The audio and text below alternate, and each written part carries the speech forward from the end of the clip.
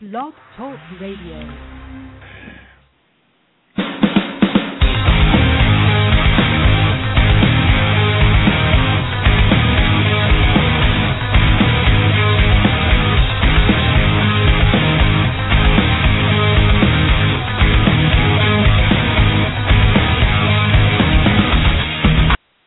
Good afternoon, Blog Talk Radio listeners. This is Chuck Morse Speaks, your host, Chuck Morse, Monday through Friday, noon to 2 p.m.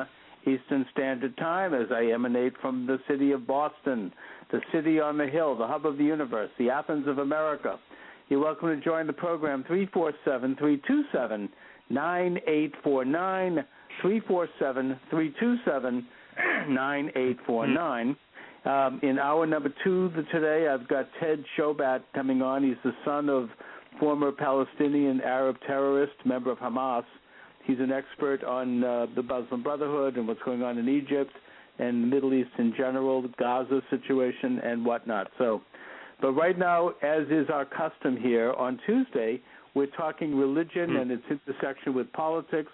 And, of course, my guest and regular co-host on Tuesday is Deacon Mike Iwanowicz from Our Lady of Sorrows Roman Catholic Church. Mike, how are you?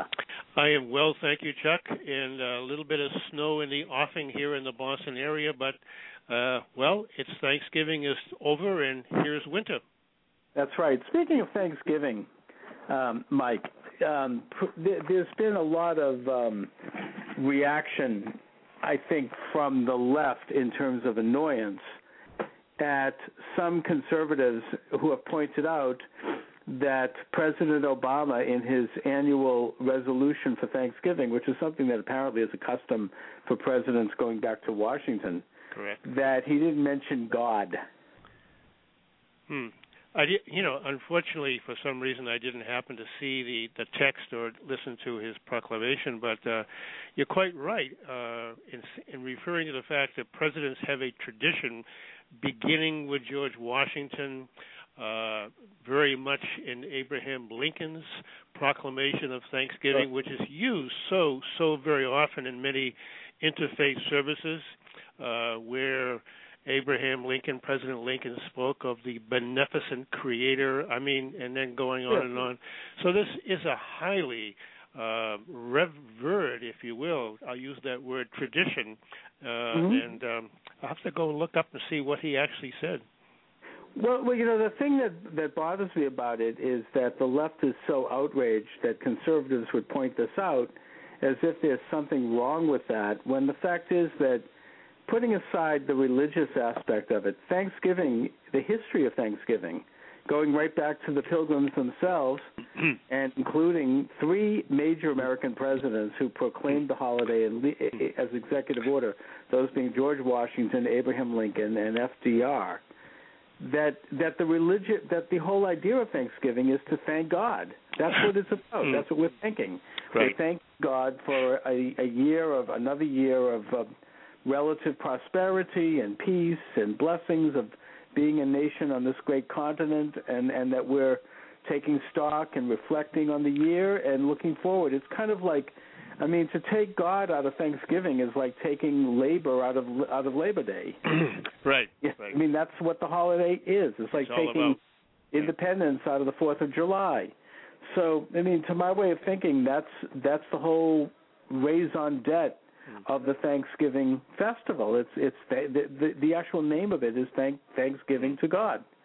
So this is it's just very interesting that this would be, that our culture has reached the point where people are annoyed that someone would bring this up, and that also that we would find that there's something acceptable not only about the president not mentioning God and just ignoring that, but that we would be attacked for mentioning that he didn't mention it. Yeah, right. And yet so many times, people criticize people for mentioning things, but now you have a situation when, I don't know, that seems a little bit off the rails, so to speak.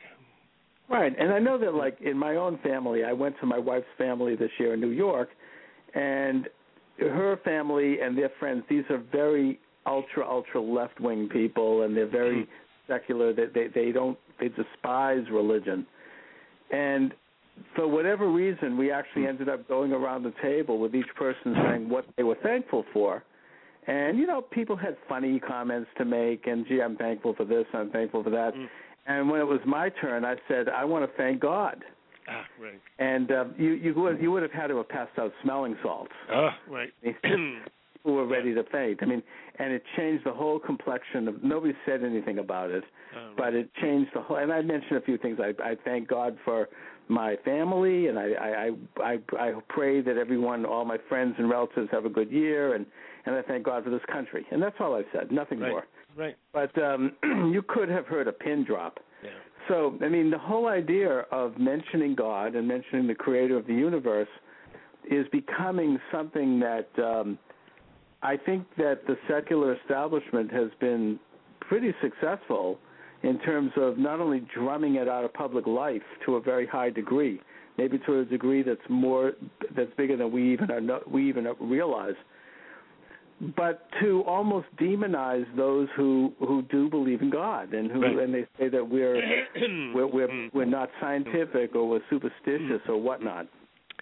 Well, it's even got to the point where, again, the idea of having a card or making a statement to someone you meet during this time of the year and say, "Oh, have a good holiday," and so people say, "Well, which one are you referring to? I mean, or what?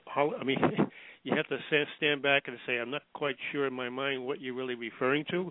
Happy holiday. Well, what's wrong with Happy Thanksgiving or Happy Hanukkah or Happy, Merry Christmas. Merry Christmas. And I think that even the word holiday means holy day. Correct. Right. This is a religious it has a religious connotation to it. And of course, we can all expect the usual war on Christmas. That's become an annual event. Right. I had, in fact, I was listening to a talk show, I remember last year, where this man called in and said, I was at church, I'm Catholic, and I was at church, and after the Mass, we had like a social event in the auditorium, and there was a party for Christmas, and I turned to a young woman and I said, Merry Christmas, and she said, Happy Holidays. Oh, my God. And she's like, this is a church. Merry Christmas. Right. I mean, what do you mean? Right. So it's kind of this kind of overall conditioning, I think, that's going on with that. And by the way, I'm reading a book about religion and science, Magician's Twin. It's about the work of British writer and novelist C.S. Lewis, who became Christian toward the end of his life and who wrote some great novels that are very popular in the Narnia series, and he's also was a professor at Oxford. And he points out that, just as a quick sidebar, that the business of the Pope having arrested and imprisoned Galileo, right? That this, and he's a medievalist. I mean, he's an expert on medieval times. Right.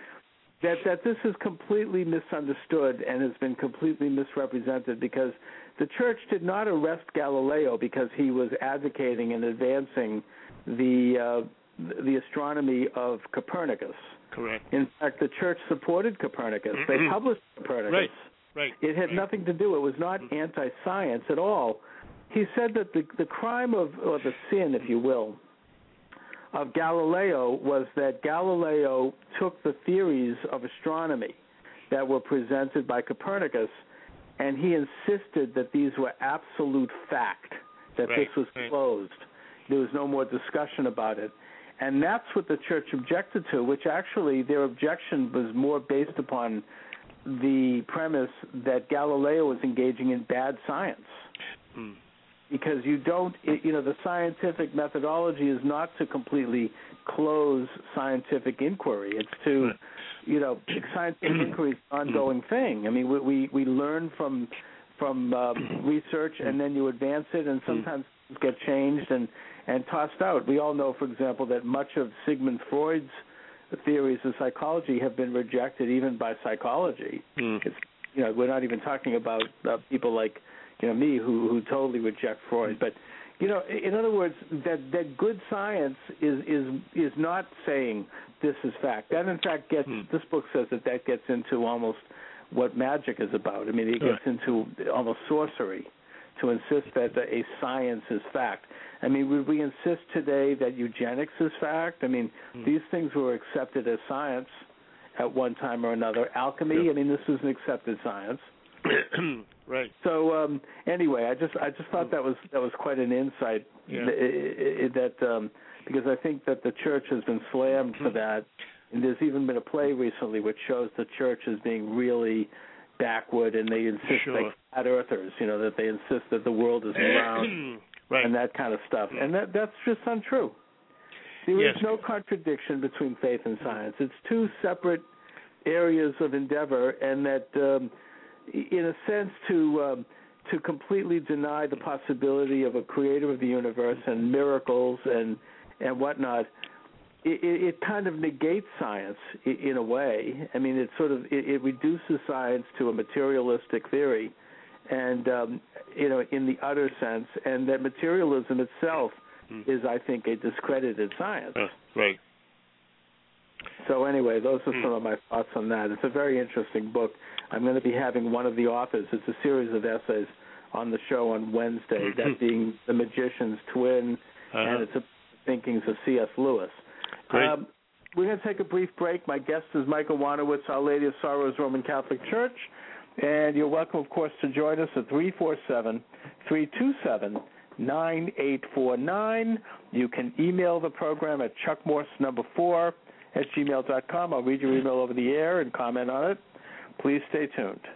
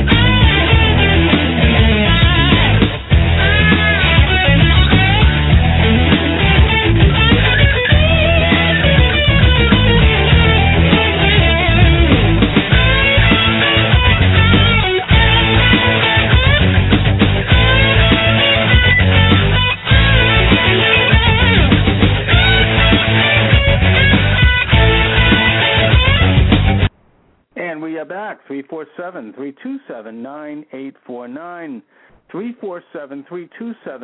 347-327-9849.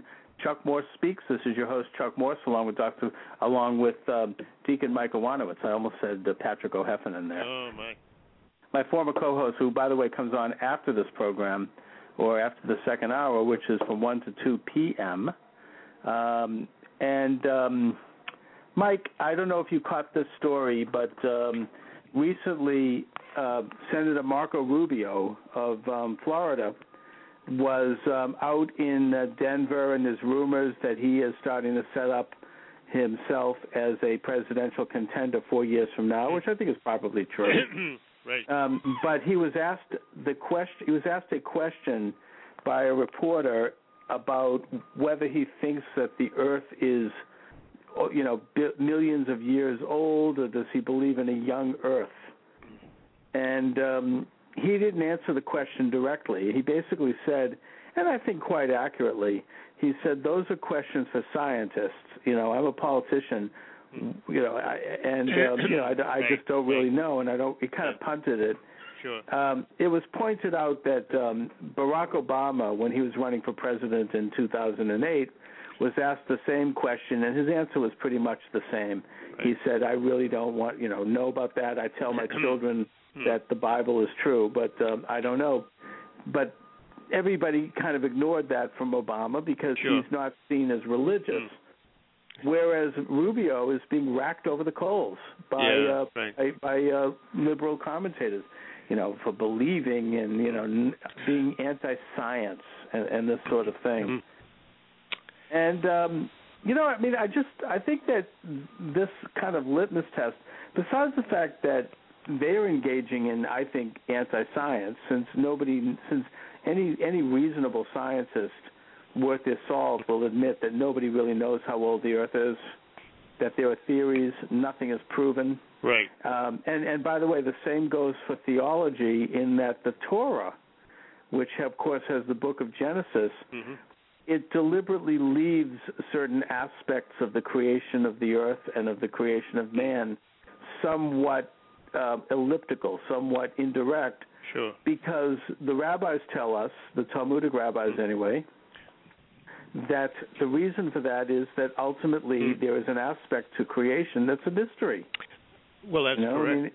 I think that the church also would concur with that, that these things are not spelled out exactly, that it is not known either from a religious standpoint or a scientific standpoint.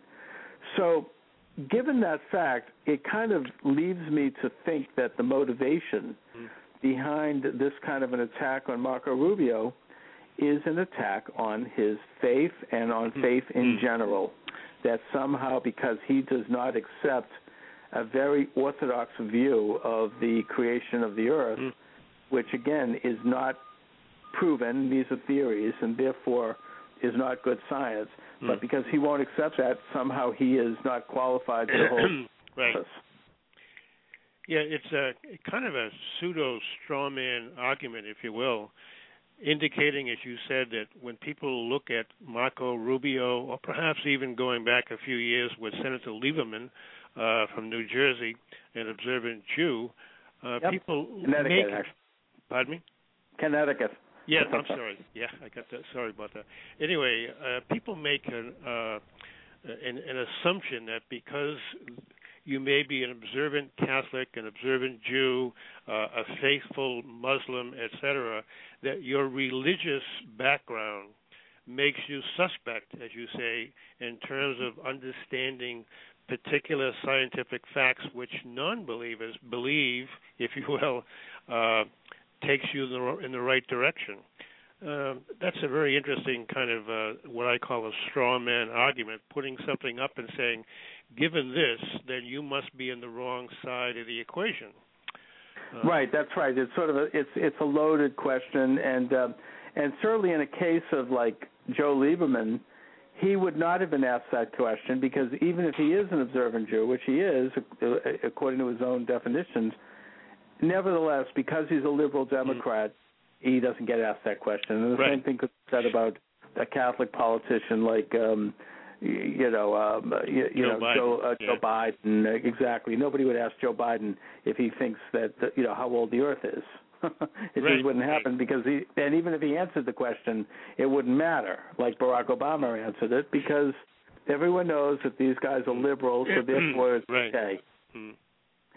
But I think you're right in that this is an attack on people of faith as being superstitious and of being adhering to an old discredited theological ideas, and yet they wanted to they hold to materialism, and my attitude on that is that putting aside the specific theological questions, I think that it should be obvious, and I think it's becoming more obvious scientifically, that there is something more to life than just materialism, that we're not just an inanimate bag of bones, that there is something miraculous to existence. When you open your eyes in the morning and you spring out of bed, there is something miraculous about that. It's not just that we're animals. What about, how do you explain, for example, the phenomena of human reason, the ability of human beings? Is that part of the naturalist world? Don't human beings have the ability to, create major changes on this world because of their ability to do something more than just simply evolve like animals? There's the inventions that we've engaged in, the art, the science, the music, these things are incredible things. It's obvious that there's something, a greater cause to all of that than just inanimate, naturalism and tied to nature. Right. I even like recently, a very trendy, in fact, because I'm reading this book about C.S. Lewis, he responded in his lifetime to current science, and he was very interested in science. And he pointed out that in his day, and this was in the 1950s, I think he passed away in 1962, around that time. In his day, it was very popular in science to look at the Big Bang Theory as an explanation for the creation of the universe. And his point on that, he said, first of all, religious people should not jump in and respond every time there's a scientific theory, because oftentimes these theories go away, as science develops. Right. But he nevertheless delved in and responded by pointing that the whole idea of a Big Bang actually is much more consonant with people of faith than it is with materialism, because the materialist idea is just that matter exists and it just continues to flow on ad infinitum, whereas a Big Bang means that there was some sort of an event, something happened to create matter. It was like a moment right. when there was, and whether you think that it was miraculous or not, one could argue that it was, and that it kind of coincides with the whole idea of creation, that God created the universe in one day. There was a Big Bang. Right. Well, I think people oftentimes like to be able to pinpoint the origin of things, the origin of the species and so forth. Sure. And, when you cannot not predict is the wrong word, I'm sorry, when you cannot define a chronological timeline, as we read in the Bible, it says, in the beginning, but the beginning has no definition in terms of believers. It says that in the beginning, God, etc., and it goes on to describe precisely what happened. But again, the key phrase is in the beginning. And so when you ask someone like Marco Rubio, tell me how many years ago that was, there's no way we can clearly make a statement that has any credibility to it, because the best we know and best we can believe in is that it was the beginning. That's right, whenever it was. It's not a specific event that's cast in time. We just know that there was a beginning. I mean, this is exactly what the rabbis were talking about when they said that ultimately there's a major aspect to this that's mysterious, that the Torah is revealed truth according to rabbinic understanding, but it's not the whole truth. Right. Now, the whole truth is in God. I mean, we don't know the whole truth. That's, in a sense, the very sin of the Garden of Eden, that you can be as gods. Right. To know the difference between good and evil. That's right. Yeah. And that Lewis goes on to say that he doesn't know if it's literal as it is said in the Bible, which creates a visual image of Eve communicating with the serpent, and whether or not somebody actually ate a piece of fruit and all of that. But he says that it is quite scientific and quite reasonable to assume that somewhere along the line in man's experience, he heard a whisper somewhere that said, you can be as God. Right. You can be like good and evil. And Whittaker Chambers, who wrote the book Witness, one of my favorite books, especially the very first chapter, The Letter to His Children. Whittaker Chambers was an American communist who went underground in the 1930s, and he handled various communist spies or pro-Soviet people inside the Roosevelt administration, and then he had second thoughts, left communism, and then he turned them in after the Hitler-Stalin Pact because he became concerned with the future of the country, and then eventually that led to testimony against Alger Hiss. I mean, it's a very famous trial. Right. He points out in his first chapter in his book, which I really think should be required reading for all students. It's a great American classic. It should be right up there on the top of the shelf. It's almost suppressed today, but it's a very important book.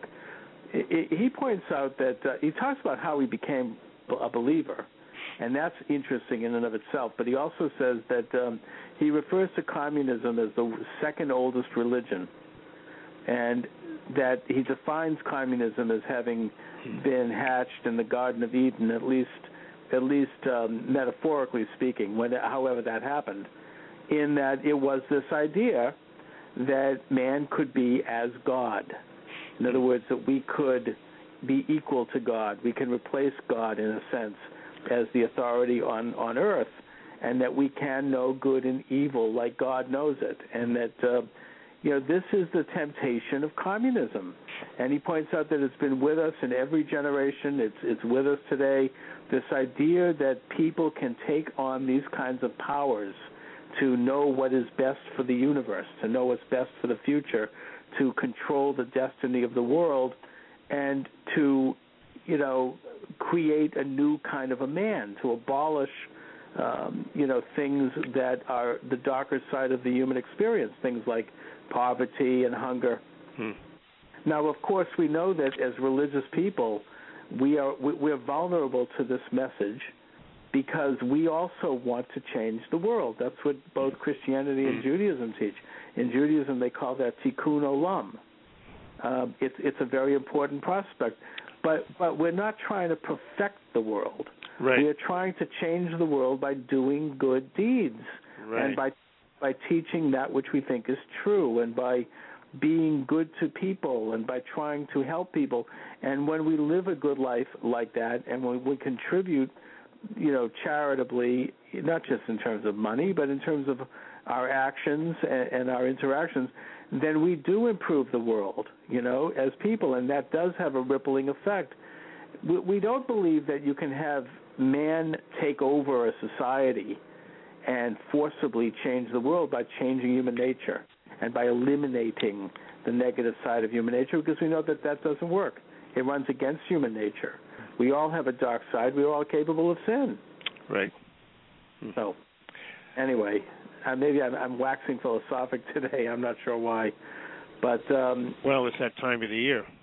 It is. Yeah. It definitely is, and we can take stock of our own lives and reflect on everything that's happened. I'm in the middle of writing yet another book. I've got all these unpublished books on my desk.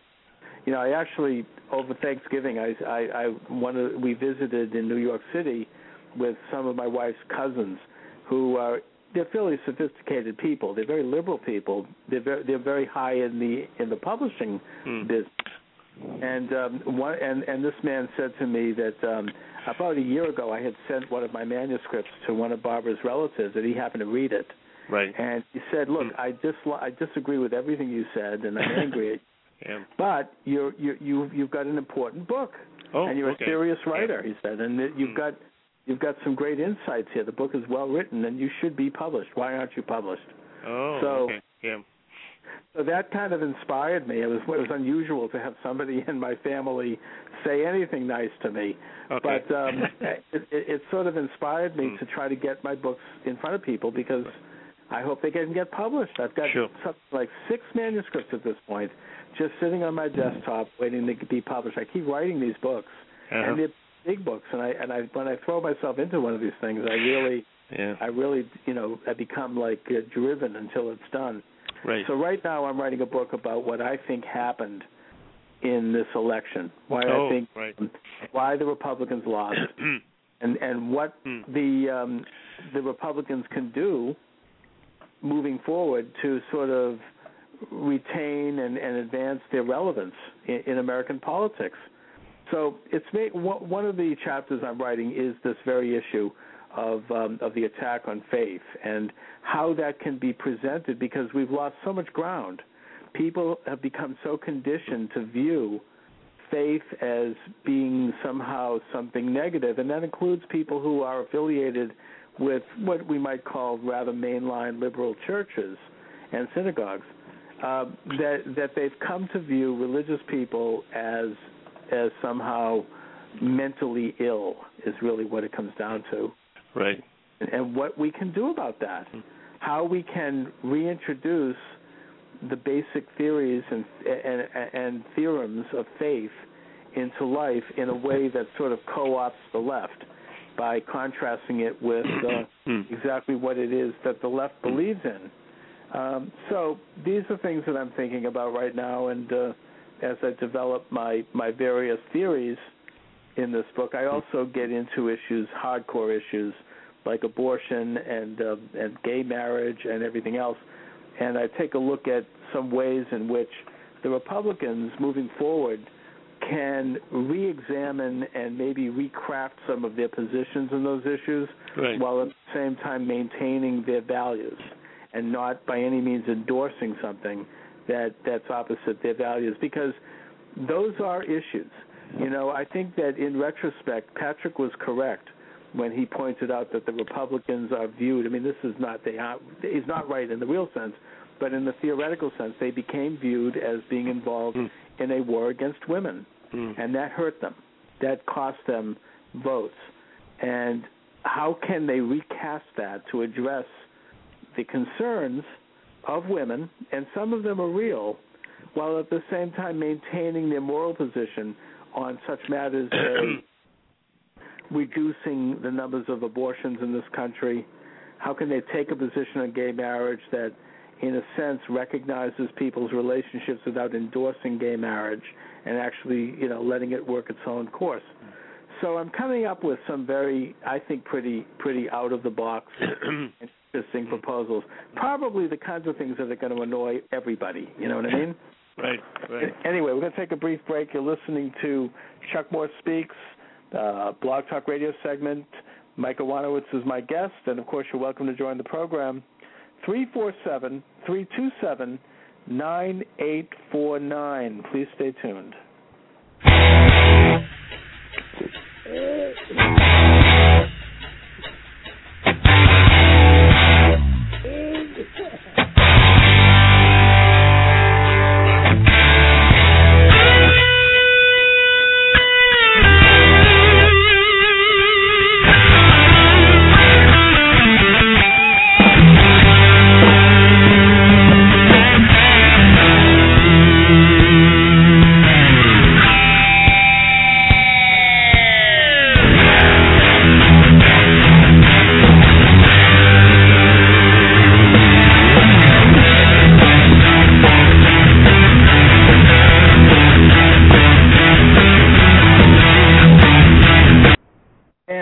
Back, 347-327-9849. 347-327-9849. Ted Shoebat will be up with me in hour number 2. He's the son of a former Palestinian Arab terrorist, member of Hamas. We'll be talking about the Muslim Brotherhood in Egypt, about the Gaza conflict, about other matters with regard to the Middle East. Right now, Mike Iwanowicz, of course, is with me, and we're talking about faith and its intersection with politics. Mike, yesterday, I don't know if you look at the Drudge Report, but yes, yeah. There was a video that showed Jamie Foxx, the comedian, addressing a television show, I think it's a Black Entertainment TV, in which he referred to Barack Obama as our Lord and Savior. Did you see that? I didn't see it. Excuse me. I did see a reference a couple of different times last night getting back about the incident. And was that where there was a picture of maybe of Obama looking like a crucified Christ? Well, now that's what's up there today. Okay, This is another story. I was going to bring that in. But there's no connection to Jamie Foxx? No, this is. I'm just looking at the Drudge Report today. There's a painting that depicts Obama as crucified Christ. Yeah. It shows Obama with his arms out as if he's stretched onto a cross, standing in front of the seal of the President of the United States. It says here, a painting that features President Obama posed as Jesus Christ, crucified, is on display at a community college gallery in Boston. Oh, boy. Oh, boy. I wonder which college. Yeah. The painting by Michael D'Antonio is part of a larger exhibit called Artists on the Stump, the Road to the White House 2012. It's on display at the Bunker Hill Community College Art Gallery until December 15. I wonder if I could interview the artist. Yeah, right. It says the painting is called Truth and shows the president with his arms outstretched. The crown of thorns rests on his head. It was originally supposed to debut nearly 4 years ago at the New York City Union Square, but that was canceled due to public outrage. Well, I mean, this is the second time in 2 days that Barack Obama is being compared to Jesus. That's pretty wild, first of all. For a lot of reasons that we talk about the fact that, as you mentioned earlier, where people, look at the issues of life and say that when man tries to become God himself or herself, then we have a problem. And when people interject on the outside and look at someone on the periphery like a national leader and put him or her on a pedestal, if you will, or compared to a divinity, you have to shake your head and wonder what is going on. It's really troubling. I mean, this is part of the whole Barack Obama phenomena in this country, this cult worship, this idea that, Barack Obama is almost, it's almost a fallback to idol worship. It's, this idea that we're going to worship deities on earth. And, it's something that has always run against the American grain. We never had this with our leaders. George Washington is probably the most revered American president, and rightfully. But Washington was a modest man. He always was very careful in terms of how he presented himself in public, and he was very dignified, and he set the tone for every American president since, how he rode a horse. I mean, he was very careful with how he looked. But at the same time, he never aspired to this sort of thing. He never had a cult following. He was attacked in the press in his own day. And in fact, in the first year of the Washington administration, there was a lot of talk about what to call him. This was a big topic of discussion in Washington. Right. Your Excellency, Your Highness, whatnot. And he rejected all of that quite clearly and said, just Mr. President was what was decided. Right. And just very modest man. I mean, this is the president is supposed to be just, your neighbor who is doing public service. And that's the very word we've used, public service. They're there to serve. We're not there to serve them. They are there simply, usually a businessman or a farmer or somebody who works for a living, kind of a guy like Mitt Romney, actually, who then offers their services and is elected, serves a term, and then goes back to the farm. That's the view that Thomas Jefferson had also. I mean, this has been the model for American leaders. We've never, ever held our presidents up as cult figures. I know that maybe the closest thing we've had besides, Washington, and again, Washington never had that, maybe was President John F. Kennedy, but that was only after he was assassinated. It was, so we now have a situation where, and I've made this argument, and I've had very vigorous, discussions about this with people on the left, that the whole idea of cult worship is a basic component of the left. They have to and often have cult leaders.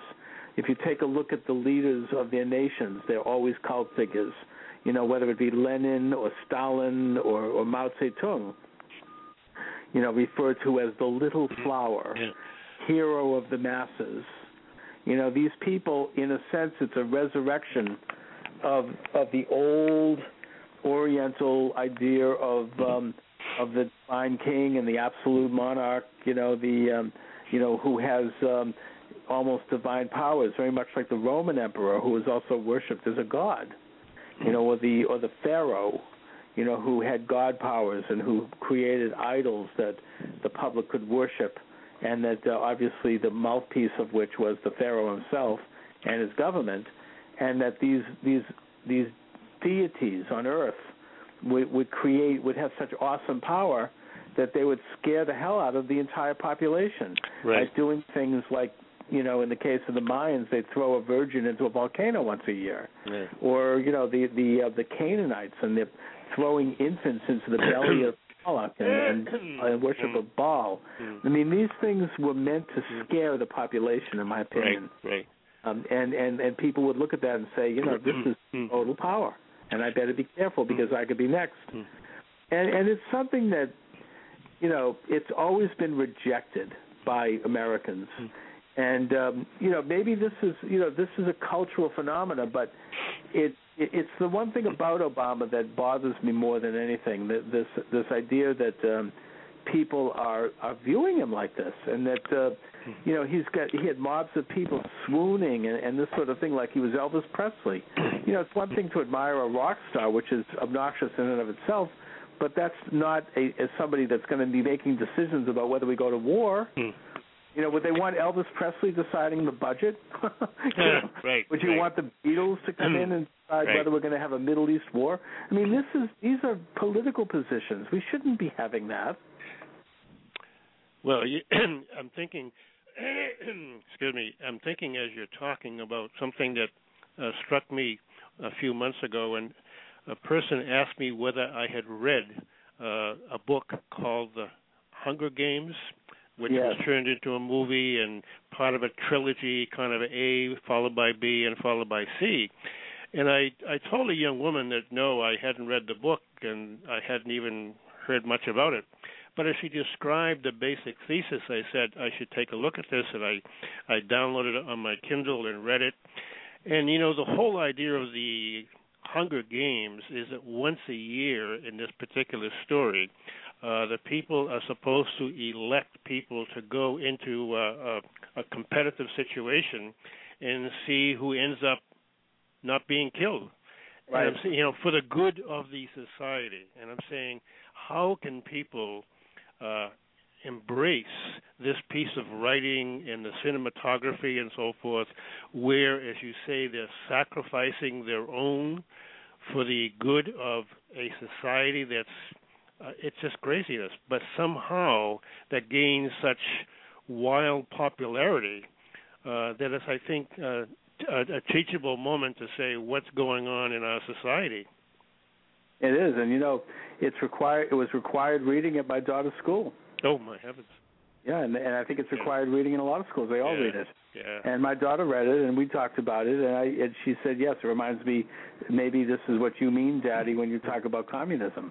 Right. So she got it, but some people don't. They don't understand.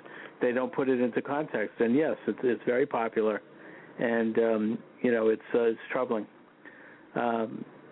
This is part of this, maybe this whole zeitgeist around Obama as the Lord and Savior. How could he say that? I just don't get that. What does he think? Barack Obama is the Lord? Does he think Barack Obama is Christ? I mean, is that really what these people think? Yeah. Is this particular artist into reincarnation? I mean, I guess that's the first question. I mean, it's really, and the fact that I can already hear it now. Conservatives are going to be criticized for criticizing this. Right. That we're criticizing Barack Obama. That's right. I mean, it's not even anything to do with him. It's this. Plus, I think Obama himself knows how to play that game. Right. He's if you listen to his speech patterns and the way he presents himself, I mean, he's brilliant at it. It's classic demagoguery. It's very much a style of communicating that is not the traditional American approach. Right. So it's very robotic, and it's extremely highly produced, and yet it has all the earmarkings of your classic left-leaning doublespeak. I mean, it's the left. Everything is very indirect, very vague, very generalized. You don't hear anything that's really specific.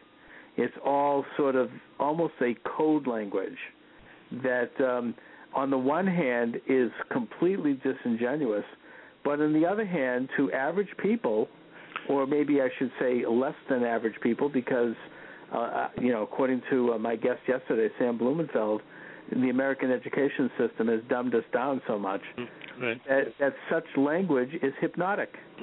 It actually draws you in. You listen to it and you think, you don't know what he's talking about, but you think it must be good because it sounds smart, and he certainly sounds authoritative when he says it, that you just, it draws you in. There's something very, I think there's something rather sinister going on with that style of communication. And, if you look at the history of the left and you look at the writings, and one of my books deals with this. I mean, I talk about a particular book written by Karl Marx called On the Jewish Question, which I point out is the fountainhead of modern anti-Semitism, that everything in there is extremely euphemistic and indirect. They don't call anything what it is. And it's almost like they're speaking some kind of a shop talk. It's like an inside language. And the reason they do that is because they're dishonest. They can't come out and say exactly what they want to do because nobody would accept it. So they have to use, all of these indirect, sophistries and right. euphemistic jargon. Yeah. Now, I'm not suggesting that conservatives don't sometimes resort to that too, but generally speaking, and I'm using a generalization here, you find conservatives are a little bit more straightforward about what they believe, for better or for worse. I mean, they'll tell you, you can understand them. They'll tell you what they think about something, and you kind of have a fairly good idea of what they're about. I mean, I'm not suggesting that they don't also lie from time to time, but when they do, it's the exception. It's not, it's not. Whereas on the left, the whole edifice is based on a lie. The entire idea of what they're promoting is false, and so they have to put everything into these abstract contexts so that they can discuss it without directly discussing it. Of course, you could say that, I suppose, to degrees about all politicians. Anyways, well, let me go to another brief break. You're listening to Chuck Moore Speaks, Monday through Friday, noon to 2 p.m. Please stay tuned.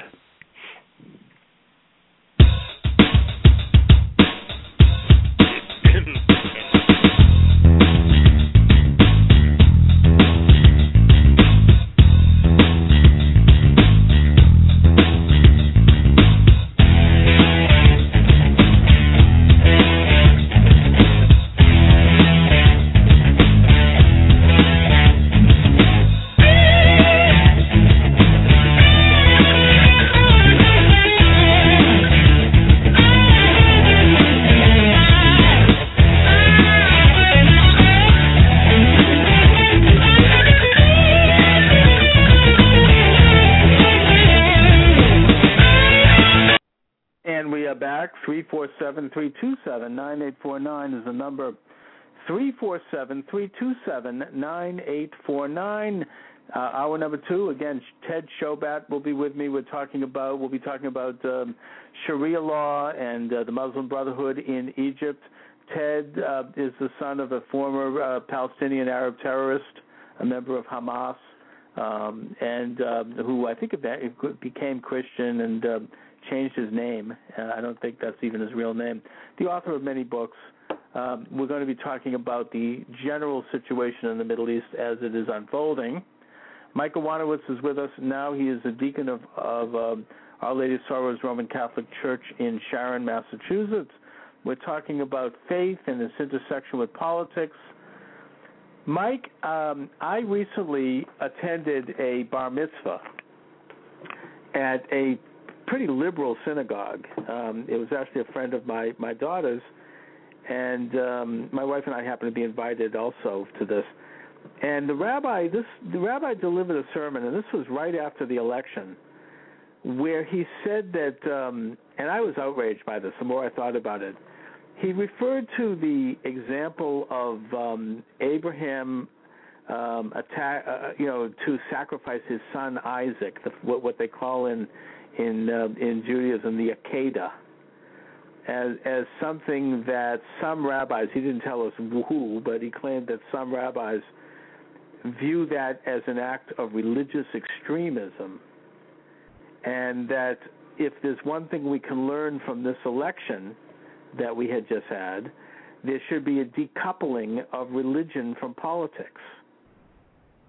And the more I think about that, the more outraged I am over it. Again, this is a Reform rabbi. It was very liberal. And that, first of all, Abraham's sacrifice of Isaac, or attempted, God stopped him at the last minute, it was not religious extremism. It would be religious extremism if you or I did it. if we thought God was talking to us and coming to us over the TV set and we went out and murdered somebody, yeah, that's religious extremism. That doesn't happen. But for Abraham, it was not religious extremism because he really was talking to God, at least according to what we're told to believe when we look at the Torah, and that it was an act of total acceptance of God and trust in God because it was a test.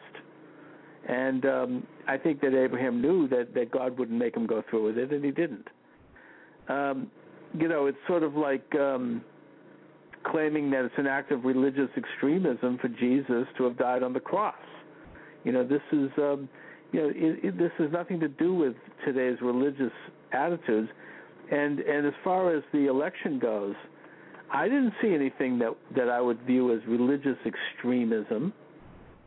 This is an attack again on people of faith and expressing that faith in public. And I guess I would have liked to have asked this rabbi, if I am to decouple my faith from politics, whether it mean me as a candidate for office or just as a citizen, then where am I to derive my moral and ethical code? Does that mean that people who derive their moral and ethical code from their faith should be prevented from doing that? And if we do that, then where does one derive it? Mike, what say you?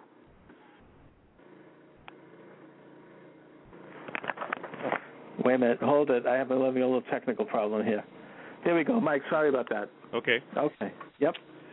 Again, I as with you, I might ask the rabbi to go beyond just the act that he's describing, where Abraham hears the voice, takes his only son Isaac, etc., and goes off to offer him as a sacrifice, but to look into the history of Abraham and Sarah and their relationship to God, who met with them and said, go forth, and they had an experience of life, an experience of understanding God's will and God's plan, and then came a son Isaac, and then he grew up. And so when the word came to Abraham, it wasn't out of the blue, as if like, what did that mean to me? And to label it an act of extremism is to ignore the whole reality, it seems to me, of the history of God and Abraham. Exactly. It's also denying the miraculous aspect of what was going on at that time and in Abraham's life, which is, of course, what the Torah tells us.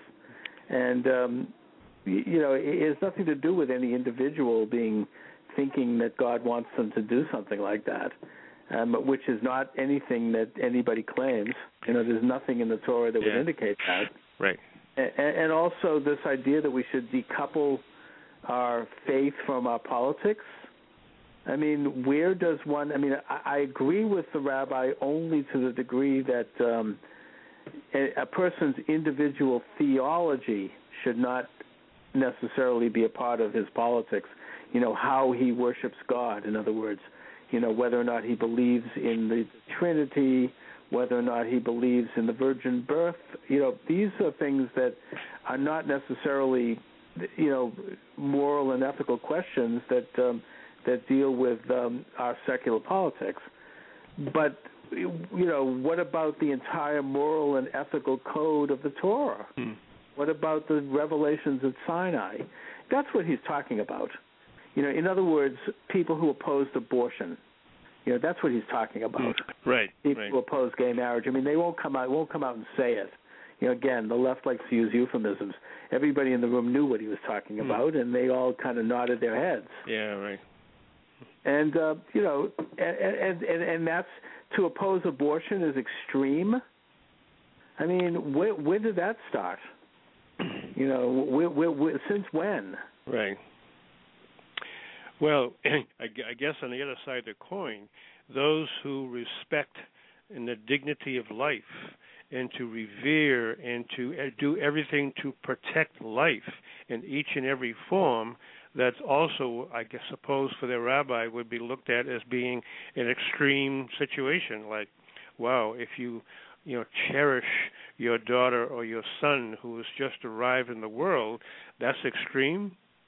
Exactly. I mean, and this transcends any particular religion. It's a basic function of government to protect life. Now, whether or not we agree on abortion, okay, but the fact is that these are debates that need to be had by every government. Government, another thing that C.S. Lewis said, and I'm paraphrasing, he said, leave science for the scientists. Government is not science. Government is a sense of morality, of justice, of the meting out of what is right for people. It's more in the realm of morality. It's not a science.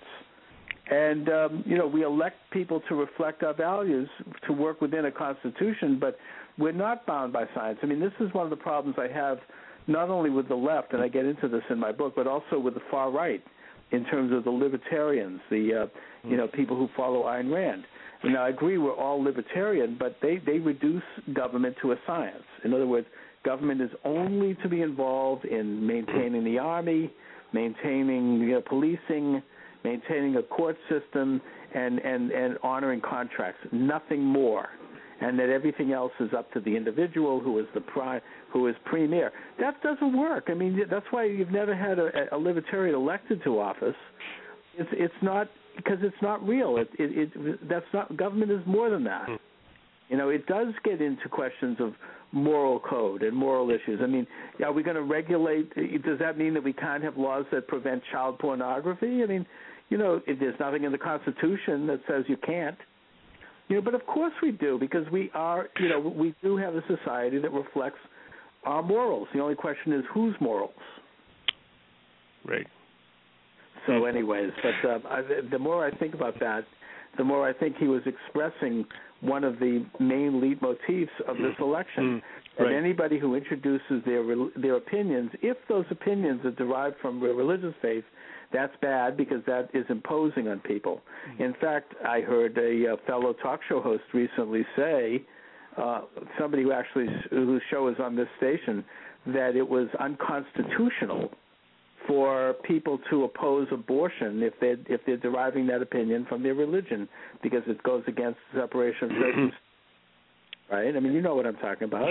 Sure, right. Yeah, I mean, in other words, if you derive your moral code from your faith, you have to be banned. That's what they did in the Soviet Union. Yeah, religion was taken over by the state, and it was not allowed to take any moral positions. All they did was wave incense and hold ceremonies. Same thing in Nazi Germany. That's in this country we do look to religion for our moral code.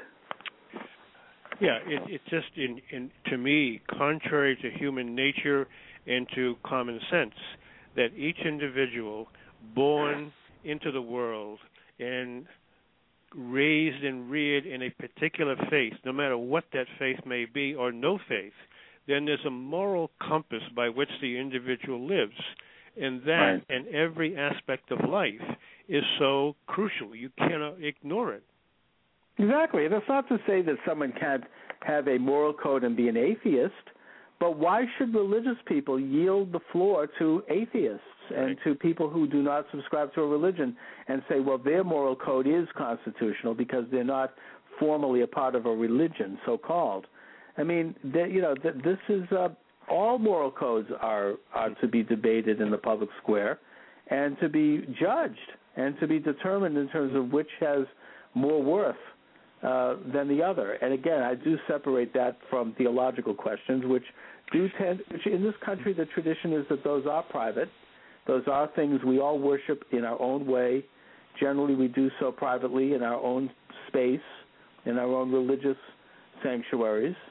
But when it comes to moral questions, they're universal. And those are something that absolutely religions and individuals who are religious must step forward and discuss, and must do so quite vociferously. Right. Anyway, Mike, so what's coming up at the church? Well, we're entering this weekend coming up the 4 weeks in preparation for the Christmas season, and that is to say that the first Sunday of Advent, the word Advent says that we're anticipating the coming of Christ. We have 4 weeks to prepare again for the incarnational event on December 25th. So it's a season of purple, a season of reflection, and again, the scripture readings in every Catholic church for the next 4 weeks will center on the end time, basically, that ultimately there is an end to our existence here and what happens next. Very good. And what about Advent candles? Are they lit during only Christmas? No, the Advent candles, again, because, as I said, 4 weeks, we have typically by tradition an Advent wreath, meaning you have 4 candles, and each week you light one. The second week you'll light 2, and so forth, leading up to the Christmas season when you have a fantastic aura of light itself. But the Advent candles indicate that progression up until the Christmas season itself. Kind of reminds me a little of the Hanukkah menorah. There's similarities, sure, yeah. Yeah. Well, Mike, I want to thank you for joining me this afternoon, as always. Well, you're welcome, and glad to be here to help out. Thank you, Mike, and we'll talk next week. Okay, very good. Thanks, Chuck. All right. Mike Iwanowicz is Deacon of Our Lady of Sorrows Roman Catholic Church. We're going to take a brief break. We'll be right back. You're listening to Chuck Morse Speaks. This is your host, Chuck Morse. Please stay tuned.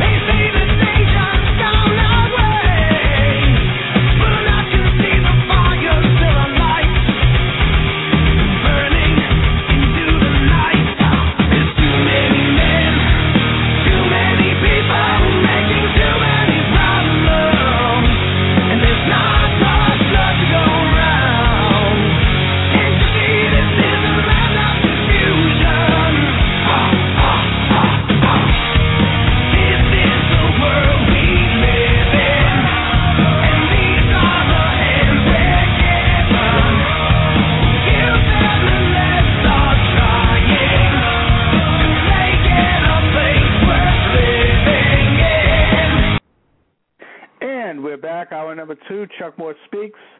This is your host, Chuck Morse. Welcome to the program.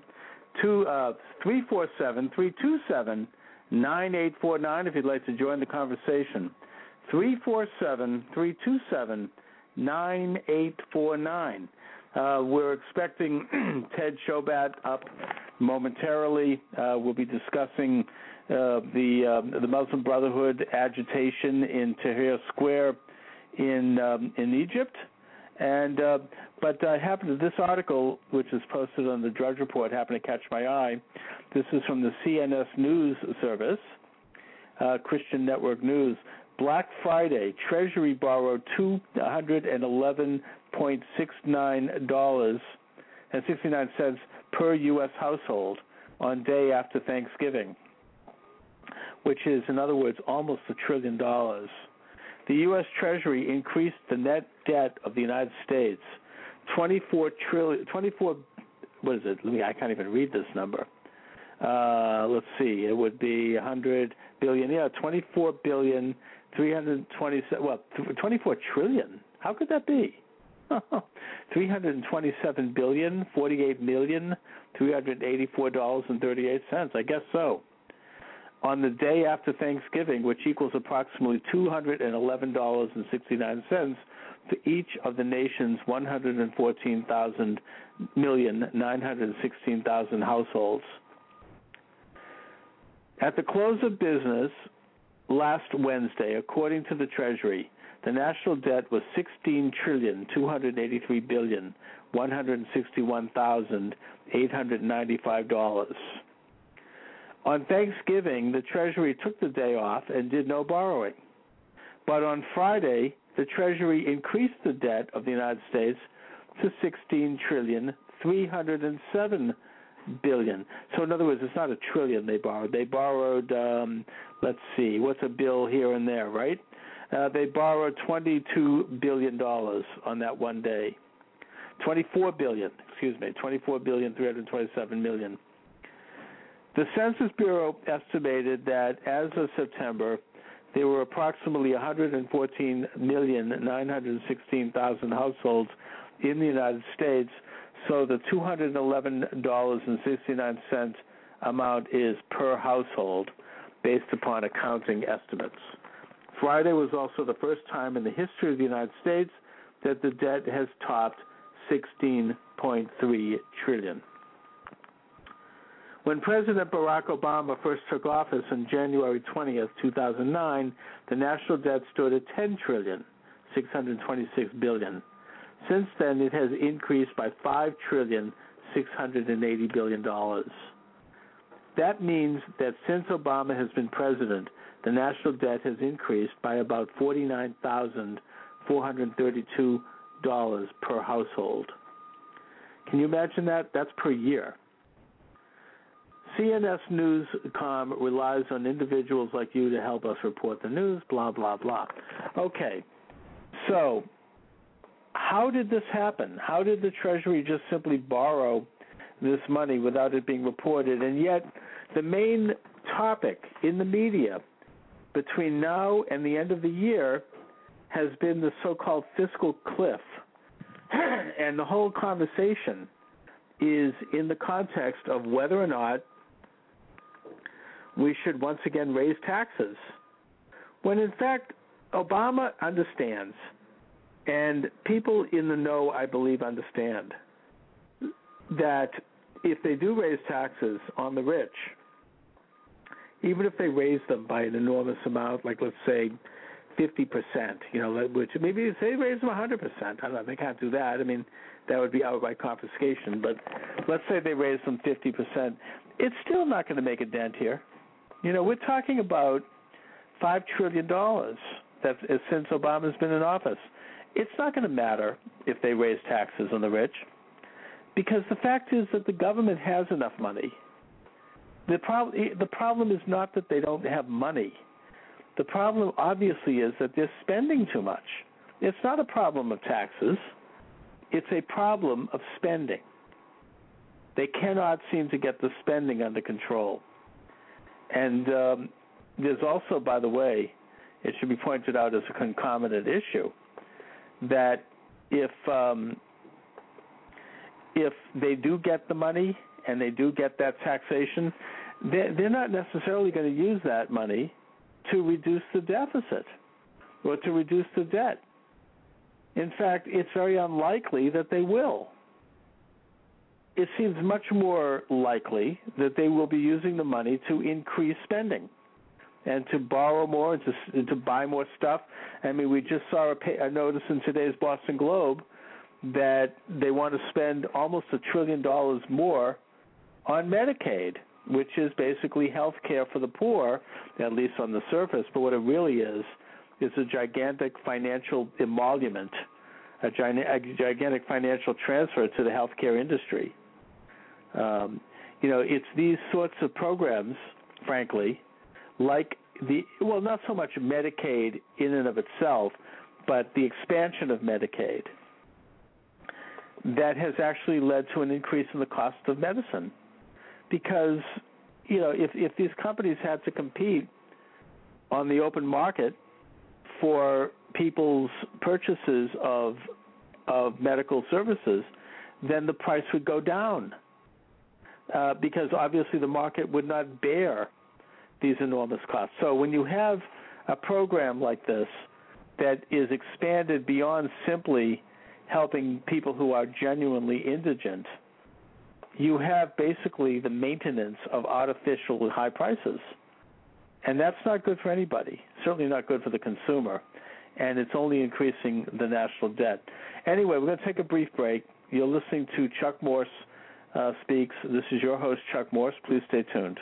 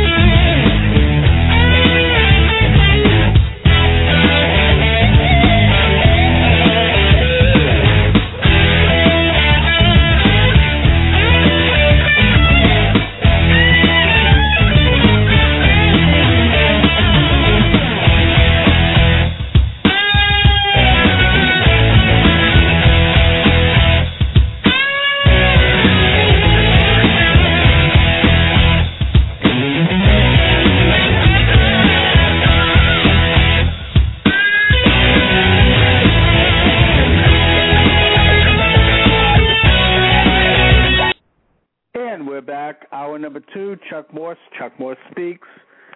Welcome to the program, 347-327-9849. If you'd like to join the conversation, 347-327-9849.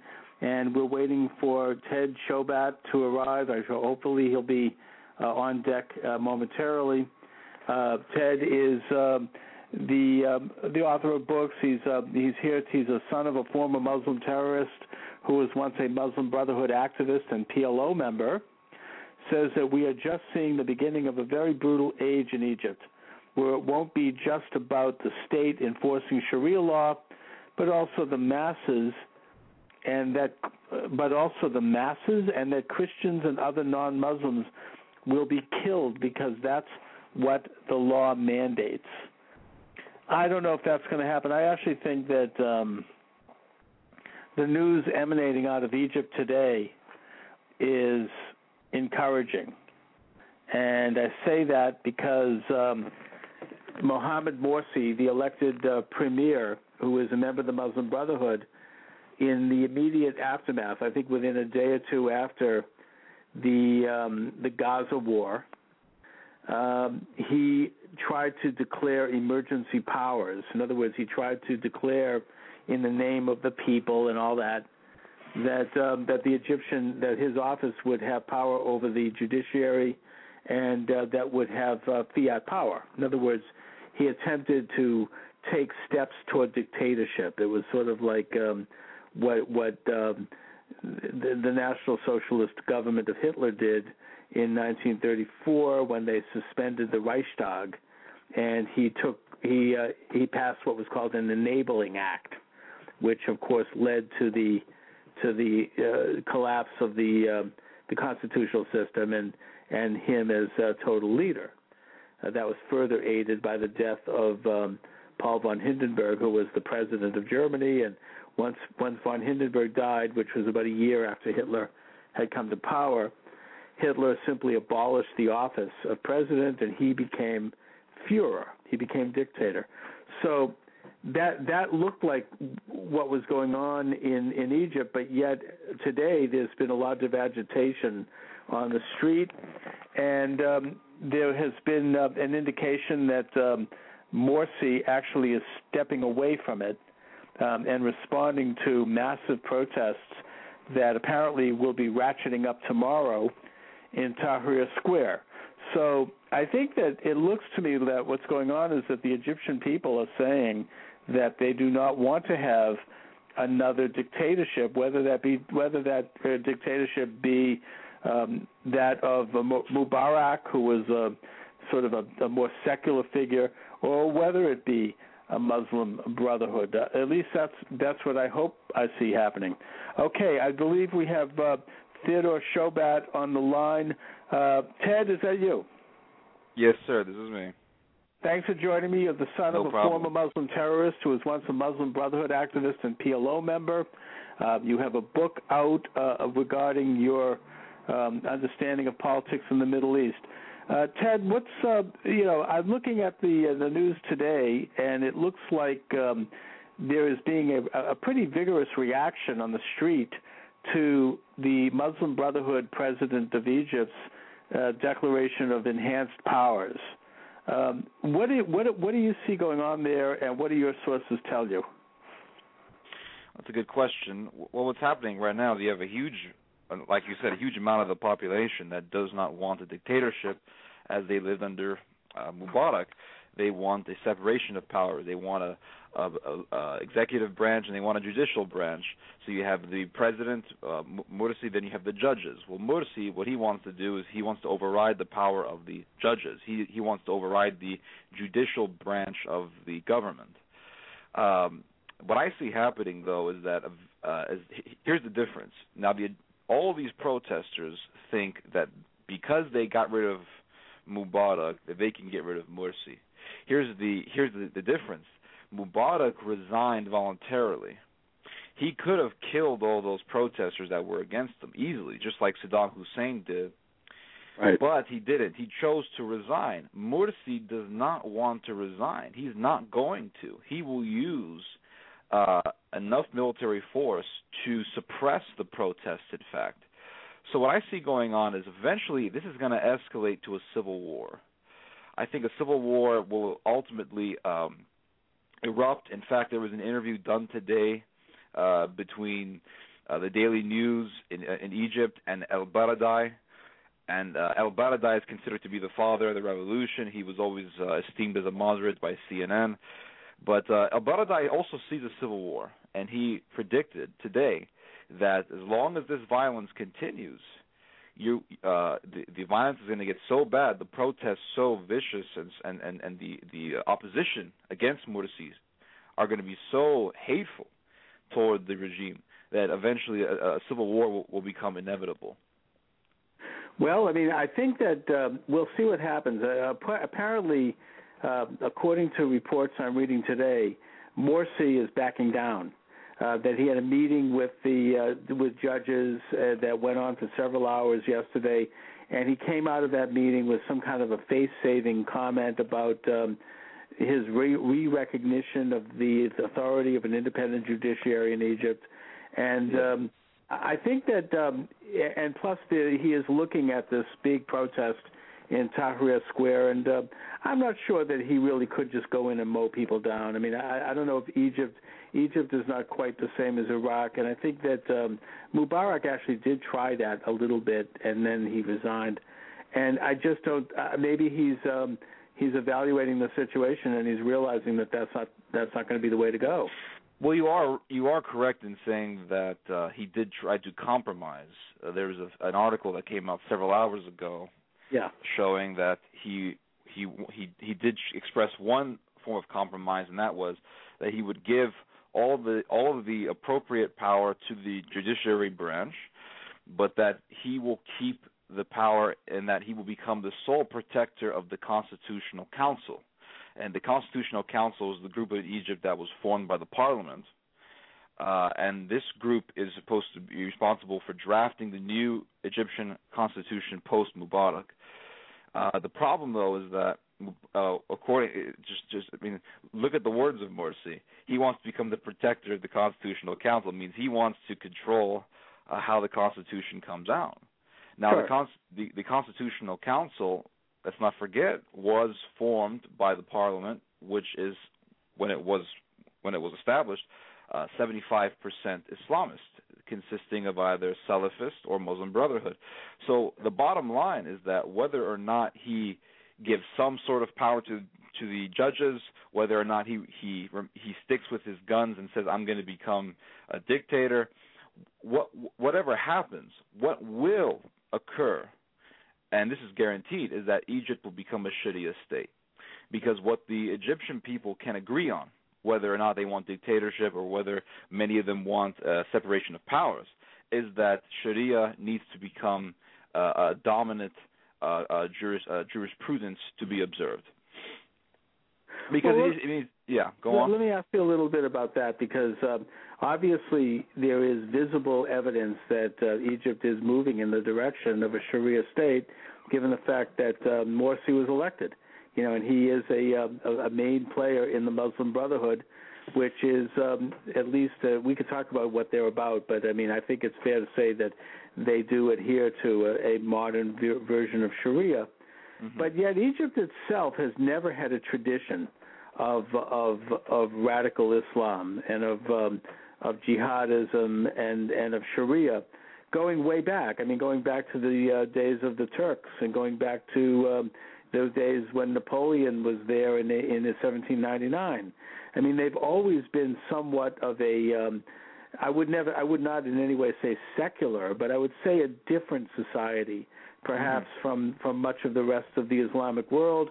They've always had some fairly good non-Muslim populations there, Coptic, Christians, Jews, and others. Mm-hmm. And they've always had a fairly consistent history of a somewhat secularized establishment.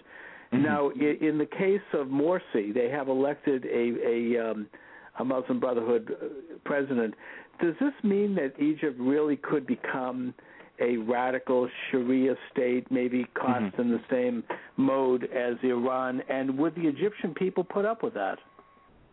That's a good question. When my father, when he was living in the West Bank, the older generation hated Islamic fundamentalism.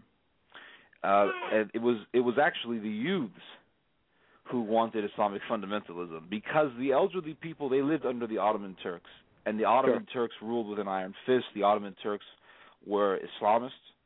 The Ottoman Turks, believed in expanding Islamic power. So the elderly, they lived the bitter herb, so to say. The young people did not, and they were very idealistic. So in the 70s, Islam was still dormant. Islamic fundamentalism was dormant. In the West Bank at that time, during my father's teenage years, there were many communists. There were people who could insult Islam. I don't want to say the insults, but they could insult Islam all they want. Nothing would happen to them. In the 80s, all of a sudden, there was a shift in culture. As the elderly began to die out more, young people became more and more present, became getting older. Their idealism was still there. It was still lodged in their hearts.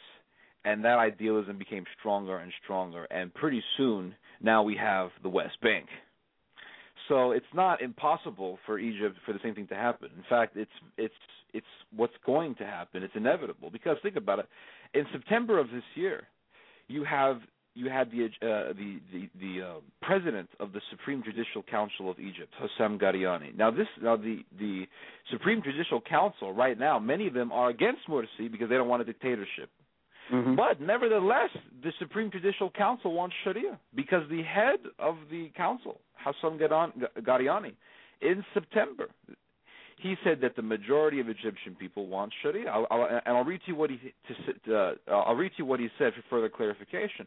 He said the country did not have a desire to enforce Sharia. Okay, you want Islamic Sharia, then elect the ones who will enforce it. Then he asked the question, do the Egyptian people want the lawman to enforce Islamic Sharia? Yes, the majority of the Egyptian people want Islamic Sharia. There were conferences that were held to put into law Sharia edicts. So we know for a fact that the majority of people want it. We know for a fact that the culture is shifting. In fact, look at in Libya. Look at the embassy which was attacked. Look at the photographs that were taken of the Libyans defacing the American flag. Do you see any elderly people? No, they're young people. These are youths. So there's a shift in the culture, no doubt. This is not the Egypt of Jamal Abdel Nasser anymore. So there's definitely a shift in culture. Let me ask you about that, because, there's an old saying that was once said by Attorney General Harry Doherty under the Coolidge administration, when he said that the best way to get rid of a bad law is to enforce it. And I think that, they may want to have Sharia, and we could talk about exactly what that means. But when it comes down to the nitty-gritty, when it comes down to actually the reality of that, I don't think that Egypt, even with a shift in maybe some idealistic notions, that people are going to want to tolerate it. And I think that, for example, in Iran, I don't think people are really that comfortable with it. And there's been, some rumblings of moving back into a more modernity in the way they govern themselves. So, I guess that, first of all, what exactly do you mean by Sharia laws? What laws would be put in place? And secondly, are the people of Egypt, regardless of the numbers of people who believe in this, are they going to tolerate it? And I'll mention one minor issue that just came up that I was looking at the New York Times the other day. In the aftermath of the Gaza war, there's an image of young girls going to school and finding that their school had been shut down because the Hamas has become more radical there in response and in reaction, and they're shutting girls out of their schools. Is that something that the population is going to tolerate? Are girls and women going to tolerate that for long? It might last for a while. But so what do you mean? What kind of Sharia laws would be put in place? That's a good question. For one thing, when we're talking about Sharia, let's get down to the fundamentals. Yeah. What does Sharia mean? Sharia literally means the way. Well, the way of what? Well, the way of Islam. So in order for us to know what the Sharia code is. I don't like to call it law. I don't see that as a law, but I see it as an enforced code. Sure. You have to read the Quran.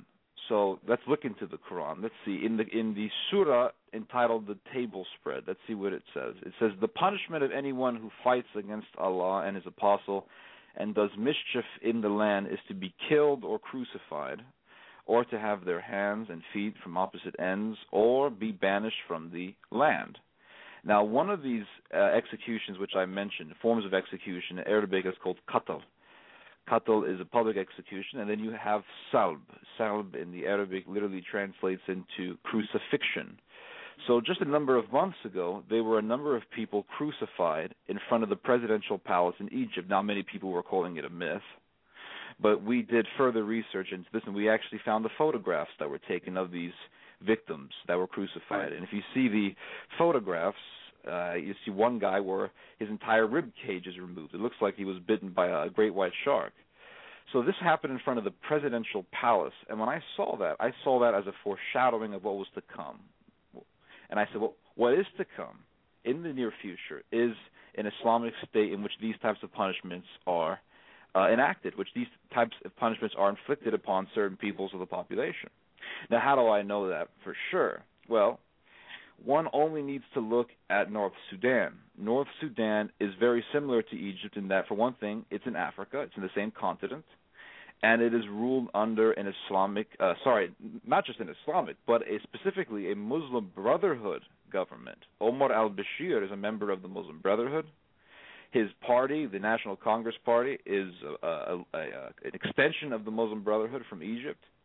Him and Morsi are very good friends. And if you look at North Sudanese law, one of the laws there for people who are supposedly criminals or are against Islam is crucifixion.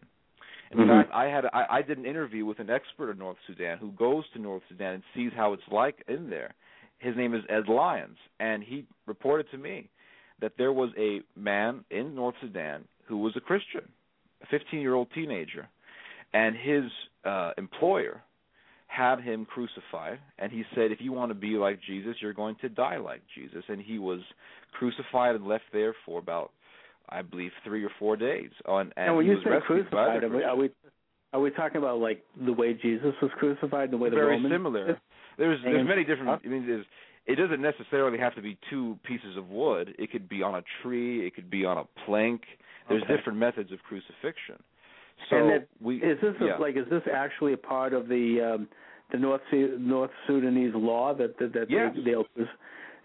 But is that going to fly in Egypt? I mean, North Sudan is somewhat of a backwater. I mean, Egypt is a big cosmopolitan country. I can't imagine them starting to crucify Christians. I mean, at least en masse.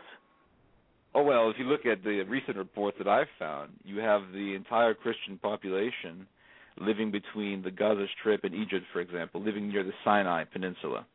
Right. They're all gone. Well, why are they all gone? Because you had armed men go into their neighborhoods, go into their shops with machine guns, and say, if you have a certain amount of time to leave, or you're going to die. This is the thing. Right. So, anti-Christian sentiments are fermenting in Egypt. Worse and worse and worse. Raymond Ibrahim did a whole study on this, and I'd recommend any of the listeners, and even yourself, to go read it. It's very eye-opening. And you mentioned cosmopolitan. I mean, let's talk about technology and stuff. I've heard this argument before. They say, well, the world is changing, and people have technology and computers and Facebook and Twitter. Why in the world would they want to become so barbaric? Now let's look at the Syrian Revolution. The Syrian Revolution, many atrocities have been committed by the Free Syrian Army.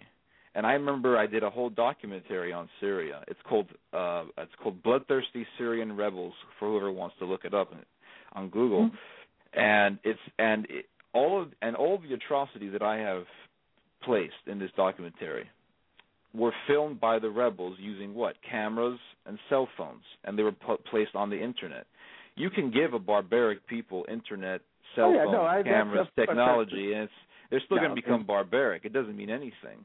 What matters is what's in anything, it enhances it. I think that bin Laden proved that. I mean, you can have the technology and all the infrastructure, But I think what we're talking about here, Ted, and what you seem to be describing is, the Islamic equivalent of a communist country. I mean, this reminds me of, the old Soviet Union when Lenin took over. I mean, they start to murder and massacre anyone who is entire classes of people who oppose the regime. I mean, Lenin instituted that in 1918. He started murdering the kulaks, who were basically people who owned a little bit of land, Russian peasants who actually started to, develop somewhat of a middle class, and they were beginning to own land. He murdered millions of them. He just sent the Cheka out, and they rounded them up and murdered them. So I don't doubt for a minute that what you're talking about is true. The only difference is that it's being done in the name of Islam instead of in the name of world communism, but it's the same thing. There's definitely an intersection, by the way, historically between communism itself and the emergence of radical Islam, which I think has been profoundly influenced by communism and by National Socialism back in the 1930s and 40s. So I'm not in any way doubting what you're saying, and that, yes, I think that if Morsi perhaps is successful in terms of turning around, confronting the people who oppose him, then they could implement this kind of a regime in Egypt. I mean, I don't doubt that. Well, let's also look at let's take another point into perspective. Let's say that there's many people going against Mubarak, but why are they going against Mubarak? They're not going against him because he's Muslim Brotherhood. They're going against him because he wants to become dictator.